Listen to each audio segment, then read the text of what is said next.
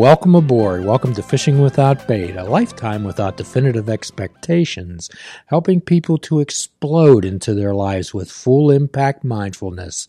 There is no admission fee, only the honesty, open-mindedness, and willingness to try. Let the adventure begin. Today, as always, I'm joined by my good friend, co-host, and producer of this program, Mr. Mike. Mr. Mike, welcome. Good to be here, Jim. I know you've had some great conversations with Natalie over the last couple of weeks. It's good to be back on the microphone with you again. Yes. Most recently with Miss Natalie Brenzavenga. And for those who missed it, perhaps you could go back to those episodes which aired recently. However, Mike, we're talking about... we often talk about people being in recovery, and the reason I bring this up is that recently I was able to speak to what I consider my brothers and sisters at an inpatient rehab recently. And I try to get across the point that everyone is in recovery from something, Mike. Yeah, something we talked about several times on this show. Like we all have something, some sticking point, something that's on our mind and keeping us from, I guess, moving forward. So when someone says he's in recovery or she's in recovery, what does one naturally assume that it's from? Usually drugs and alcohol. Yes. Mm-hmm. However, people can be in recovery from sadness, from grief, from anxiety, depression, addiction to video games, chewing your fingernails, relationship issues, many things. So what we often say, and people get so weary of, especially at rehabs, talking about this: people, places, and things. Well, I'm going to add another one to that list, Mike, and that's boredom. Boredom. Okay. So if we look at the people aspect of it first, we want to choose to be around people who elevate us, people who lift us up, people who challenge us in a good way, people who appreciate us, people who give us encouragement and support, people who make us feel part of. And we want to avoid the individuals who I refer to as emotionally needy, emotional vampires, people who just suck the emotion out of you, time thieves, people who take more of your time and demand more of the time, mainly it's all about themselves. And when I think of the emotionally needy, I remember one time I was helping a person prepare a revised profile to be on a dating site. And he was getting many individuals who perhaps needed more help than he was qualified to give. So I had him add a line down at the bottom saying, "The emotionally needy need not apply." That's a very upfront way to do that. Yes, indeed. Now, often there's individuals that we encounter in our life, perhaps people that we work with, maybe colleagues, classmates, that we have to tolerate. We have to tolerate. But I ask people, okay, well, given the fact that you work with them, would you choose to participate in anything with them outside of work? Would you invite them to your child's birthday party?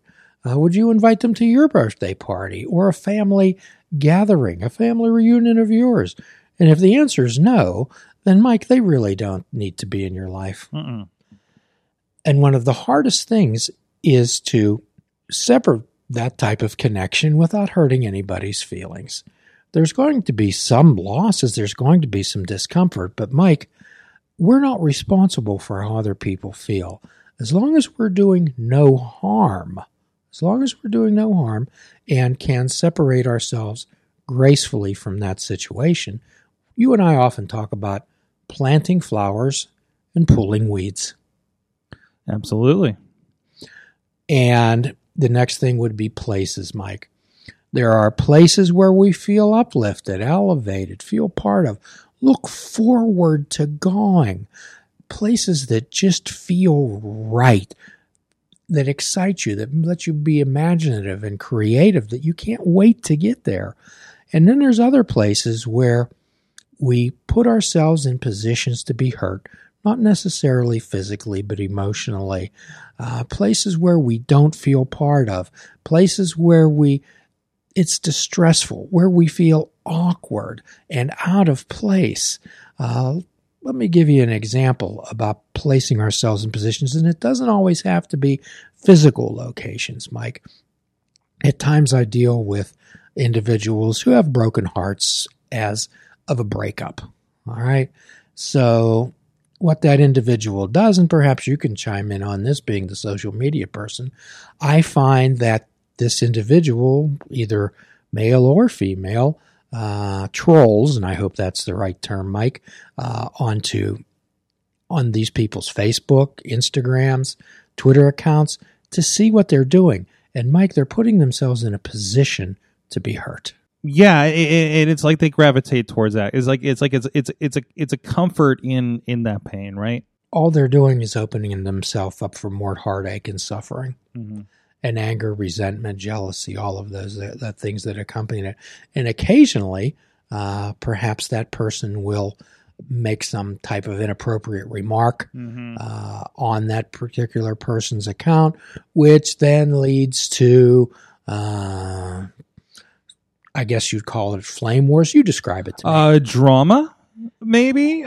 So, because there always seems to be that friend that you're somehow attached to that always seems to be that attention seeker. I recently heard about it, like somebody showed up at a funeral and started drawing attention to themselves, and just like, well, that's not for you. That's for the family. That's for the person. The person that's for.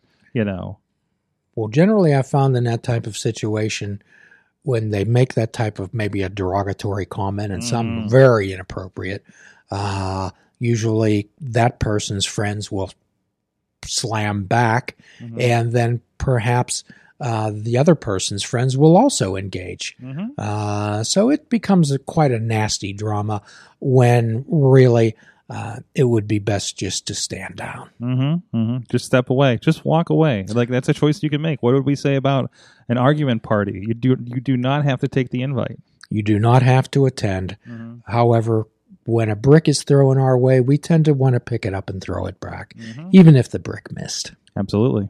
Okay. It's the principle of that brick sometimes. Right. So resentments and arguments are like war, Mike. No one wins. No one wins an argument. And for those who would care to, you can go back to a podcast probably a few years ago where the title of it was, Of Course I'm Right.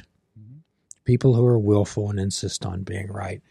And Mike, then we talk about things, okay? And not necessarily things that we obsess about. Gee, if I had a better car, my life would go much better. If I had a bigger house, if I had fancy clothes, if I had these things, obsessing about things that we believe that we want rather than need. There are also things that we hold on to, Mike, like when we talked about how some marsupials, animals are, when we talk about how monkeys are trapped, and we will review that right now as a mesh cage is built with a hole big enough just for the monkey's hand to get in. And when the monkey puts their hand in, there's some type of a desirable item in there, like food or a shiny thing that the monkey grabs, and then the monkey tries to pull it out. However, with the closed fist, they cannot pull themselves out and they are trapped. And that's just like I ask people to determine what they're holding on to that's holding them back, like anger, resentment, jealousy, our old friend fear, all these type of emotions that we want to learn how to let go of. And in the 12-step world, we refer to that as dropping the rock. And then, Mike, there's boredom. There is boredom. And what happens when Mike is bored? if that happens. If I don't know, I thankfully I think I'm mostly good at occupying myself. I guess it's been a little hard lately. You start. I think one thing that happens is something called doom scrolling. I think we discussed this before, where you just like kind of toil on social media, or have too much room in your head, and it goes to a dark place, and starts unintentionally poking, maybe. Well, there's another thought in 12-step recovery that when we're by ourselves, we're with bad company. Mm-hmm. And that inner critic has a captive audience. Sometimes I need that other person to filter out the bad ideas for me. Sure. Mm-hmm. So drugs, alcohol, all the attendant vices, the sadness, the sorrow, the anxiety, the depression, it actually makes nothing to do something to do. Absolutely. We want to be occupied, and that's one of the things about meditation is finding the space between the thoughts. And when people tell me, "Gee, I can't meditate," I tell them you're trying too hard. Mm-hmm. Mm-hmm. So the thing is not to try too hard. And getting back to people, Mike, I'm going to take a little deeper dive into 12-step philosophy. And there's a thought in the 12-step world that when the creator or the divine, whatever you feel, puts people in our lives, Mike, we only share them. We don't own them. We don't own people. They're only shared with us. So if we have that concept that people are only shared with us, then I think we would probably take a more kindly view of having those relationships and those people in our lives. As when something's shared, Mike, what is one of the first things we're taught in kindergarten? We learn how to share. How to share, Yeah. Yes. So these individuals are placed in our lives, and it's our responsibility to share them also. Mm-hmm. I know we try to hold on to people. We try to actually make them our own and make they're ours. Just the idea of don't leave me, I can't do this without you. Yes. Yeah. So often I hear that, Mike. Oh, don't leave me. I can't live without you. You're everything for me. Mm-hmm. If someone ever says that to you, please turn around and run as fast as you can. But to kind of roll on that, like then that if you hear that, if your first instinct isn't to run, it's like I can't leave them because of what will happen, But to a certain point, it's not your responsibility to look out for everybody else necessarily, especially if it's damaging to yourself. No, it isn't. So we always make ourselves available. We share with people what works in our lives. However, every single individual is 100% responsible for their health and wellness. Mm-hmm. Now, I know that there's some individuals through circumstances beyond their control need assistance. Okay. But then we want to provide them the opportunity to escape that particular situation and give them the tools to function on their own. And Mike, as always, we want to talk about everybody's in recovery from something, and we hear all these trite phrases thrown out. Well, if your life is bad, make better choices. However, no one lets you know how to make better choices. Mm-hmm. And in order to make better choices, perhaps you could listen to our upcoming video.